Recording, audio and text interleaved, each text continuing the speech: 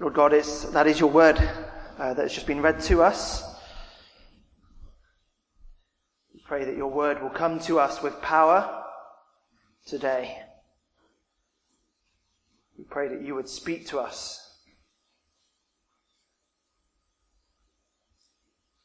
that you would show us who you are, who we are. You would show us what you have done for us and how we should respond.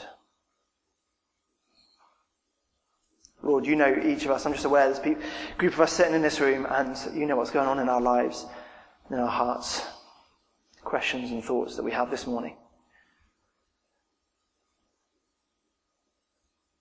We invite you to come and speak to us. Amen. Right, so let me introduce you to Trent. We've got he's going to come up in a moment. Trent is a Christian, but he has a dark secret. So on the surface, everything seems okay. Trent is happily married to Michelle. He's active in church. He knows lots of the Bible. He's got a good job. He's a popular guy. And you'd think, yeah, Trent, all pretty well with him. All is good. But the truth is that Trent is addicted to porn. And it sounds extreme to describe it like that, but that's the only really real way to describe it, because he can't get it out of his life. He was first introduced to pornography by his big brother on YouTube when he was just 11 years old. And at first he was pretty revolted by it, but within 6 months or so, not a day would go by where he didn't watch pornography and masturbate. And so it just became a normal part of his life from a very young age, and it shaped the ways that he thought about the world, shaped the ways that he engaged and related to women. Now Trent, at the age 19, became a Christian. And he started to become increasingly concerned about this habit. And in the first year of being a Christian, he had some victories. Sometimes he'd even go 2 weeks without watching pornography. But it never lasted very long.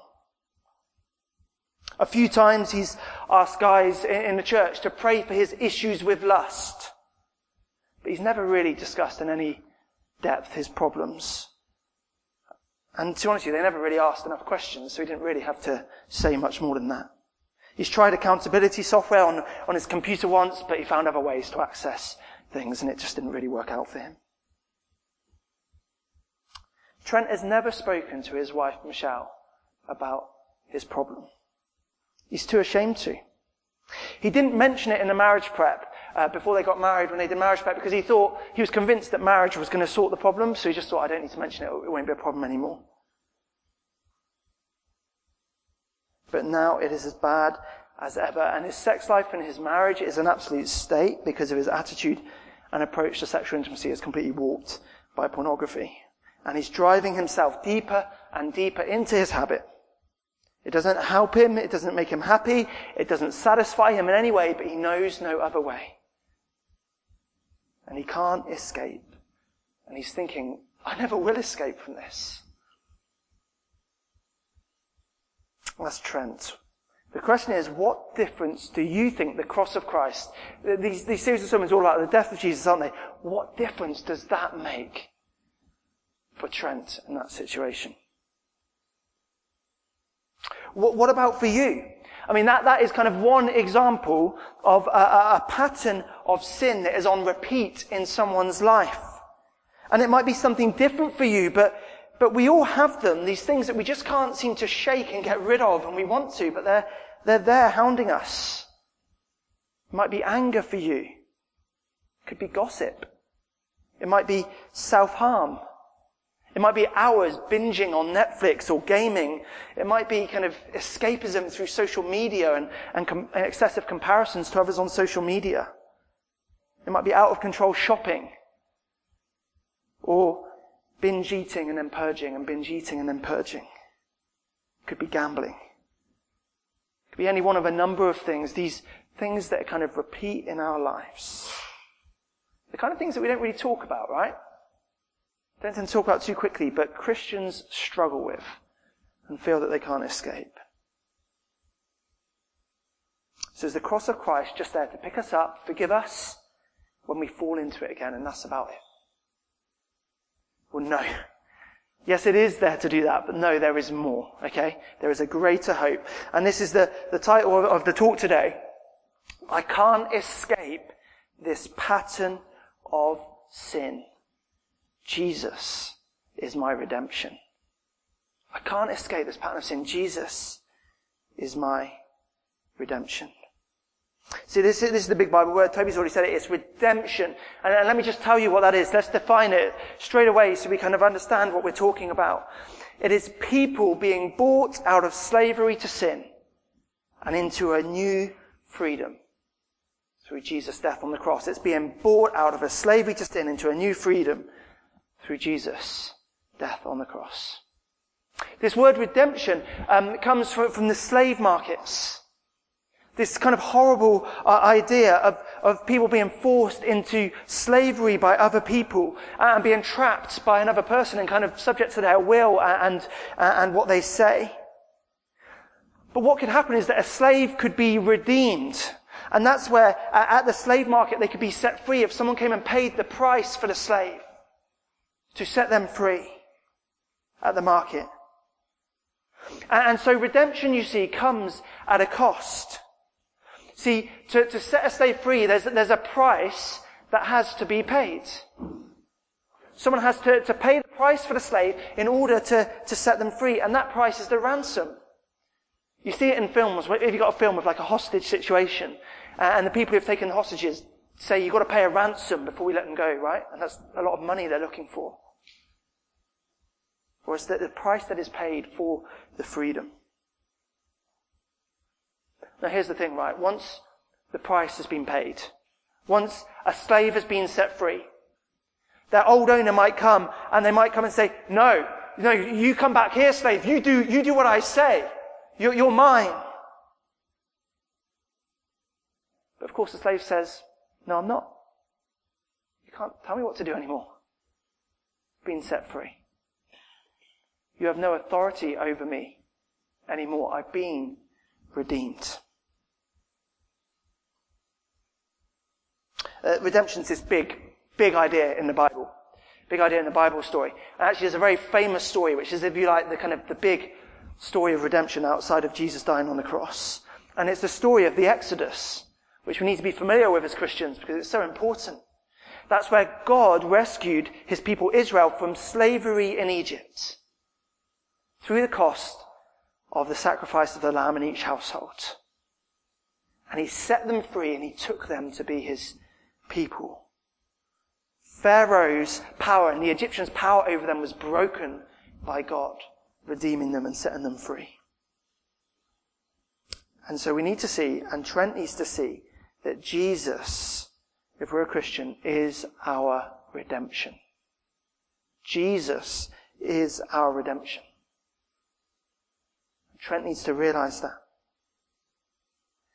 But then the question is, well, how does that help? How does the fact that Jesus has redeemed us help us with this sin that just keeps on going on in repeat in our lives?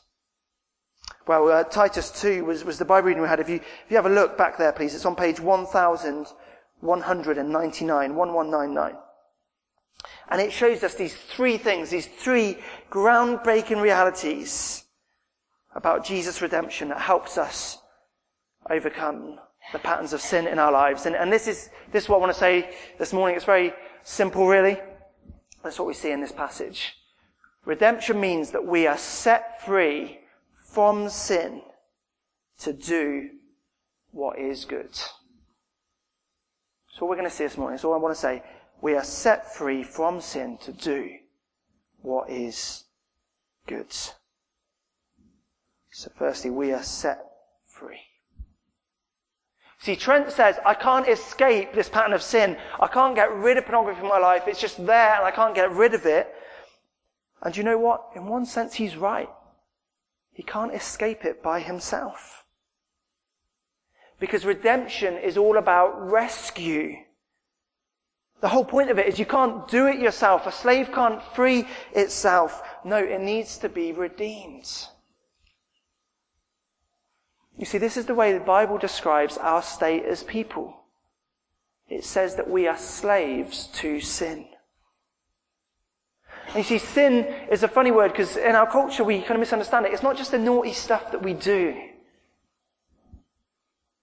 No, sin is the domain in which we live. It is the very way of being and living that we cannot escape. A way of being living in God's world, ignoring Him. And then it's the thoughts and the actions that come out of that. So it becomes the stuff that we do. But it's this place that we reside that we cannot escape. We're enslaved. See, we think that without God we're truly free. We think that we can do what we want. I can live as I like. I can set the rules of my life. Nobody's telling me what to do. I'm following my heart. That's true freedom. But actually, rather than the world becoming our oyster and us being really free, we find that our options get shut down.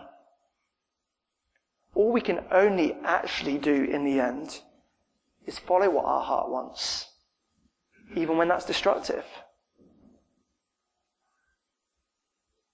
All we can do is follow our desires. We're trapped by them, and then we get stuck in these patterns of behavior that we don't like, but we can't stop.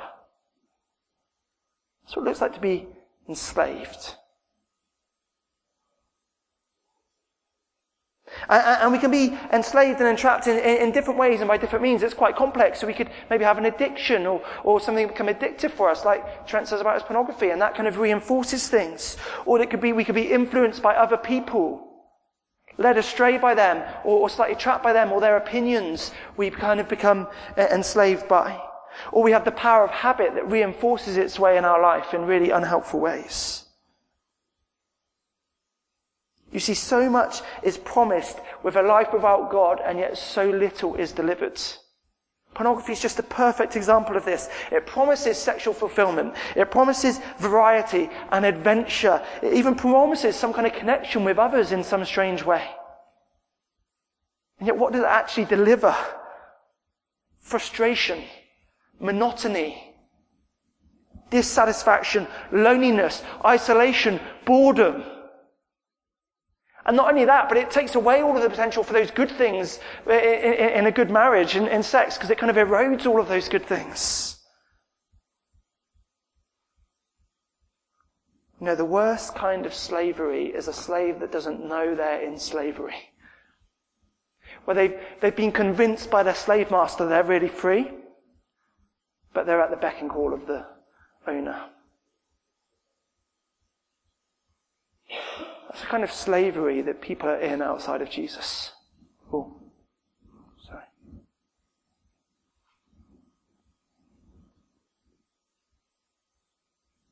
And that's actually why Trent is not in the worst place he could be.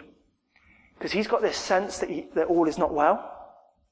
Yeah, he's kind of like, this is not good, I want to escape this, I can't escape it. He knows he's trapped in a pattern of sin, and he feels he can't escape. Well, listen, if you have that same kind of feeling about whatever it is, then there's something to be encouraged by here. If your repeated gossiping is a source of frustration for you, or if your compulsive use of social media you see as a problem, then be encouraged, because that means the Spirit is at work in your heart, kind of bringing some discomfort and some conviction about that. You see, what Trent needs to realize is that, he can't escape himself. He needs to be delivered, he needs to be rescued, redeemed from sin by someone or something else who is powerful to do that. And Jesus has done that. Jesus is powerful. Jesus is Trent's redemption. Yes, he needs to be redeemed, and he has been redeemed. He has been set free. That's what it says in verse 14 there on page 1199. It says, Jesus gave himself for us to redeem us from all wickedness. You could understand redeem there as kind of being liberated or set free. like a slave would be. And how does he do that? He does that by giving himself for us. That's the price he paid, giving his life on the cross to free us. You see, all of this is what Paul calls in verse 11, the appearing of God's grace. He says it's the appearance of God's grace that brings our salvation, our rescue. God's grace is the kindness and favour that he gives to us, though we don't deserve it. His undeserved kindness to us. And God did that by Jesus paying the price to set us free. The price of giving his life. You see, redemption is not something we earn or we choose. Redemption is something that happens to us. It's not even really our choice. It's like we're kind of there just in the slave market, if you will, and we're kind of plucked out of slavery and the price is paid for our freedom. It's got nothing to do with us. In fact, very often it's in spite of us. Even against our wishes. When I kind of describe my experience and my journey as very much being a reluctant Christian. It's very obvious to me in my life. I was looking to get away from God and live a life without him, but he kind of grabbed me by the scruff of the neck and was like, no. I'm taking you out of the slavery of life, avoiding me. I've redeemed you and you're mine. I'm setting you free. So that is what happened. We have been set free for a Christian. We have been redeemed. How should that change how we live? Well, this is what it looks like. We've been set free from something, and we've been set free to something. So we've come from somewhere and we've gone to somewhere. Here's where we've been set free from. Set free from sin. Christians have been set free from sin. This is the big lie that we believe about our sin as Christians. We believe it is inevitable. We believe our sin is inevitable. Now don't mishear me. I'm not saying that Christians don't commit sins. We're not perfect. You spent enough time here today to know that from people you've met and seen. But we battle with remaining sin until the day we die. But listen, it is not inevitable in any particular circumstance that we will sin or that we can't help but sin. So Trent feels that he can't escape this pattern and it's not possible to, and he thinks he's stuck and it's just inevitable that this is going to carry on through his life. And that's what patterns of sin do, because they repeat and they embed their way into our life and they wear us down and we just get used to them. And because our binge eating and purging hasn't delivered us the body we want, we have to keep going with it, we think, until we get the body we want. Because gambling never quite scratches the itch or gives us the rewards that we want, we have to bet a bit more and go again. And in the end, it just becomes what we do, and just kind of, we give up trying to fight it. We think there's no hope. Listen, look at verse 12. Titus 2, what the Apostle Paul says to Christians. He blows that out the water. He says that God's grace teaches us to say no to ungodliness and worldly passions. Teaches us to say no. So it's not just that we should stop those ways of living, but he says in Jesus you are taught and you are free to stop them. For the very first time you can say no. Because in him you have been redeemed. You know, the slave that's been freed is no longer under the control of the old owner.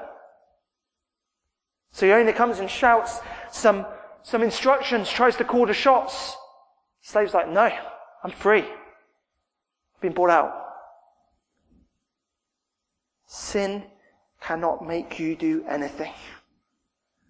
You can say no to your passions and desires that you know are wrong. Do you know that? You can say no.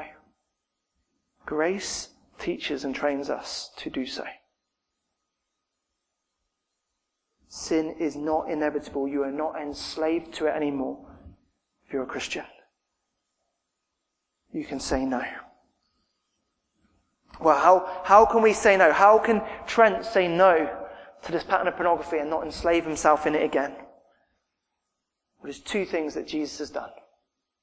He's paid the penalty for Trent's sin. And he's disarmed the power of sin in Trent's life. See, knowing that the penalty of sin is paid frees us to be more honest about our struggle with sin. You see, there's shame and embarrassment and pride that have kept this a private struggle in Trent's life, basically. Do you know what happens when we have something like this that's private and only we know about going on? It flourishes through our life. We give it space to breathe. But, knowing Jesus has paid the penalty for that sin, and that penalty is done, well, that enables us to own up to our sin. Enables us to own up to how big our problem is. And so talk to others and get their help. It's what it might look like for Trent. It looked like him being honest with his wife, confessing his sin to her. It looked like him asking her for forgiveness. And then seeking to live out repentance and restore their marriage if she's willing to stay with him. It would also look like him being honest with other guys in the church who can help him work out and learn what saying no looks like for him. How grace teaches and trains him to say no in his life. How he needs to change things about his lifestyle, learn new patterns of thought, new commitments that he might need to make so he does not return back to his slavery. You see, but being freed from the penalty of his sin enables him to have those kind of conversations with people he trusts. And so helps him to work out how to say no. And how to say yes to what is good and right.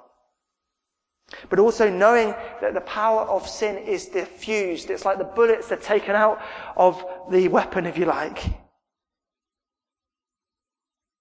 Trent now has the powerful Spirit of the living God at work in his life. So quite frankly, it is not a fair fight. If you're a Christian, your firepower is from the stock that raises the dead back to life. Sin has not got a chance. It has not got a chance in the end. So knowing we have that power gives us the guts to fight the good fight by the power of the Holy Spirit. Now, you might not be into kind of combat sports and that kind of thing, but I am a little bit, so I think about it.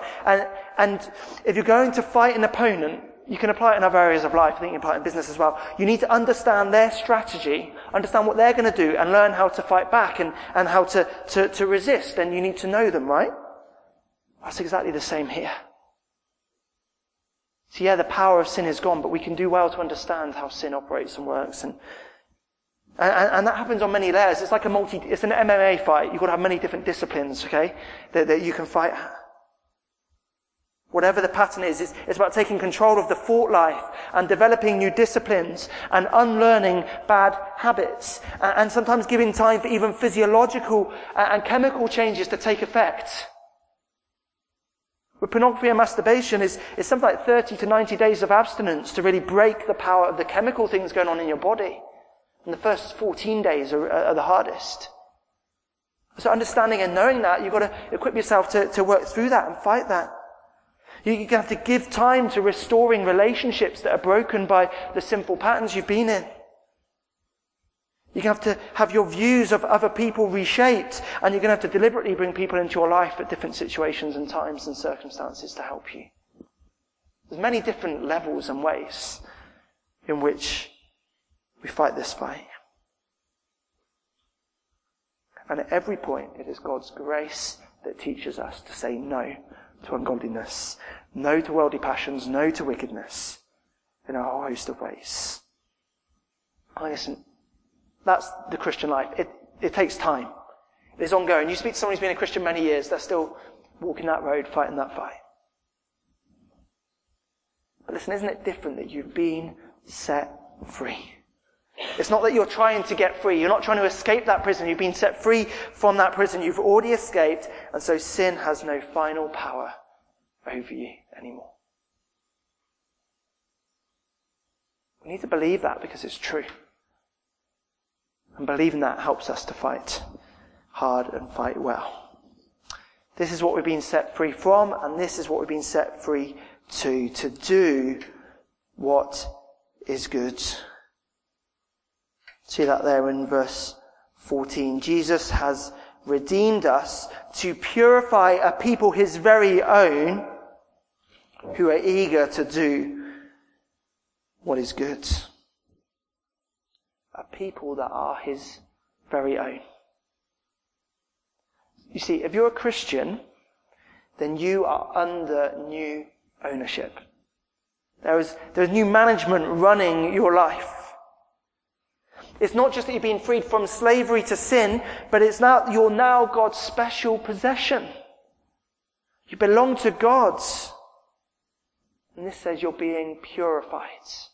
It's as if God's got his special kind of jewelry that he loves to wear, and he's polishing it and making it beautiful, his precious jewelry that he delights in. That's you.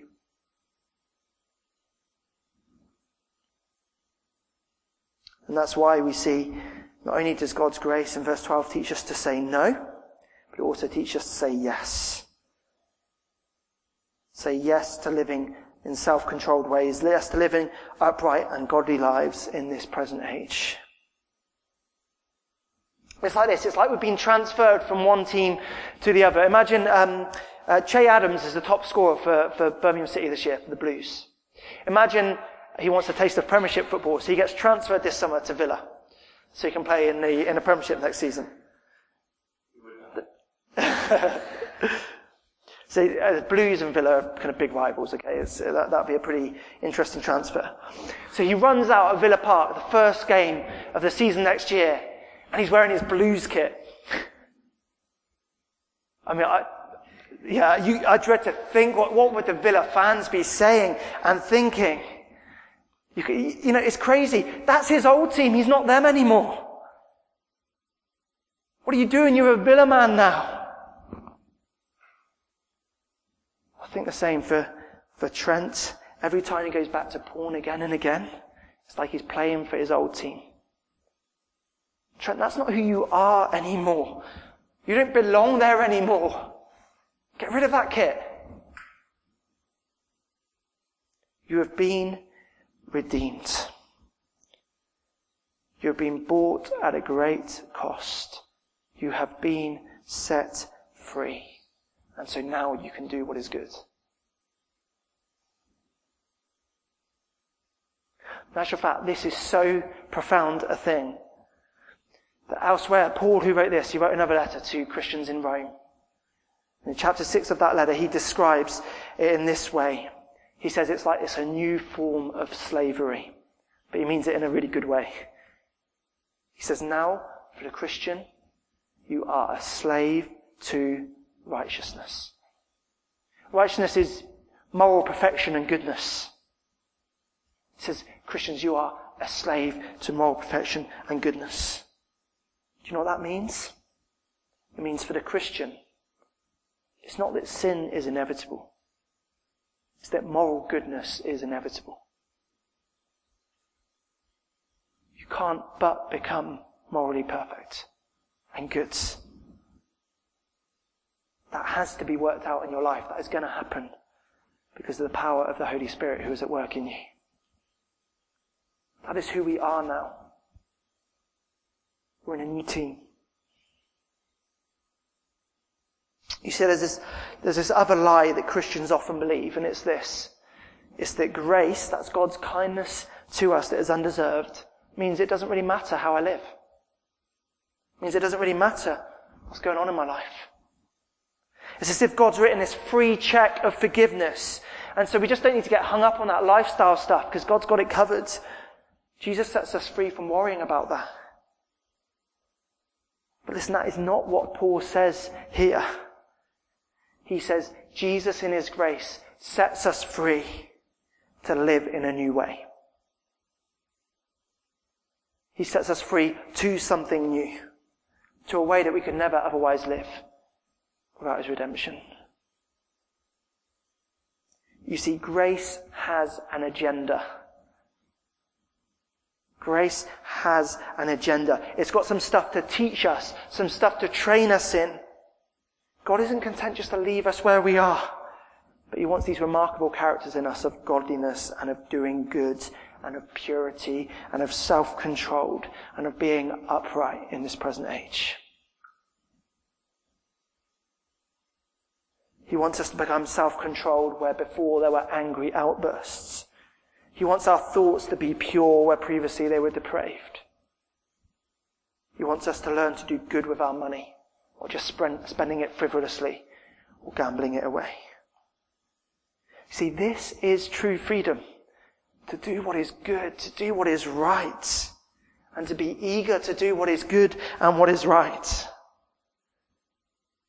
That is the life that is given to us as Christians. It is the life that is given to Trent, and that he can now live in. And that we can live in too. Jesus has redeemed us. He has redeemed your life for good and not for sin. So our lives have been set free at great cost. And don't you just think then, isn't sin just a nuisance?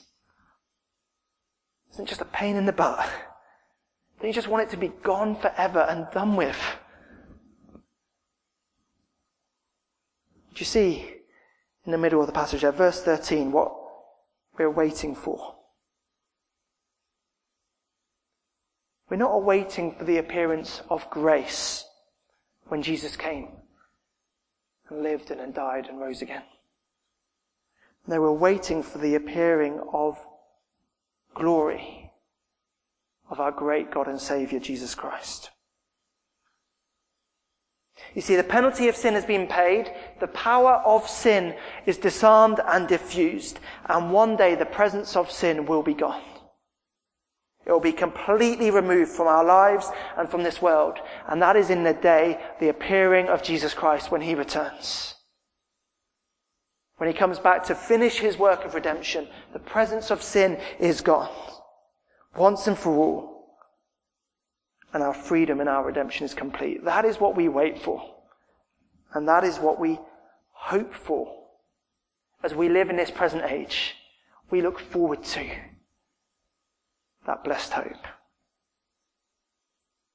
We live the freedom that we have in Jesus today. We know we're set free from sin. We know we're set free to do what is good. We look forward to when he will come and all sin will be gone. And therefore everything that comes with it that is terrible and horrible will be gone. That is a hope, an eager hope in which we wait and we do what is good. Let's pray.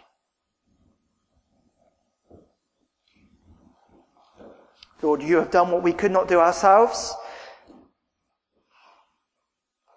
We started by singing that we were lost and we were caught up in our sin in the darkest night. And yet your light has shone. You have plucked us out of darkness and into light. You have given us a new family, a new home, a new team. And by your Spirit, you now enable us to do good. Help us to live good lives, good redeemed lives, freed lives, whilst we wait for Jesus to come back. We pray. Amen.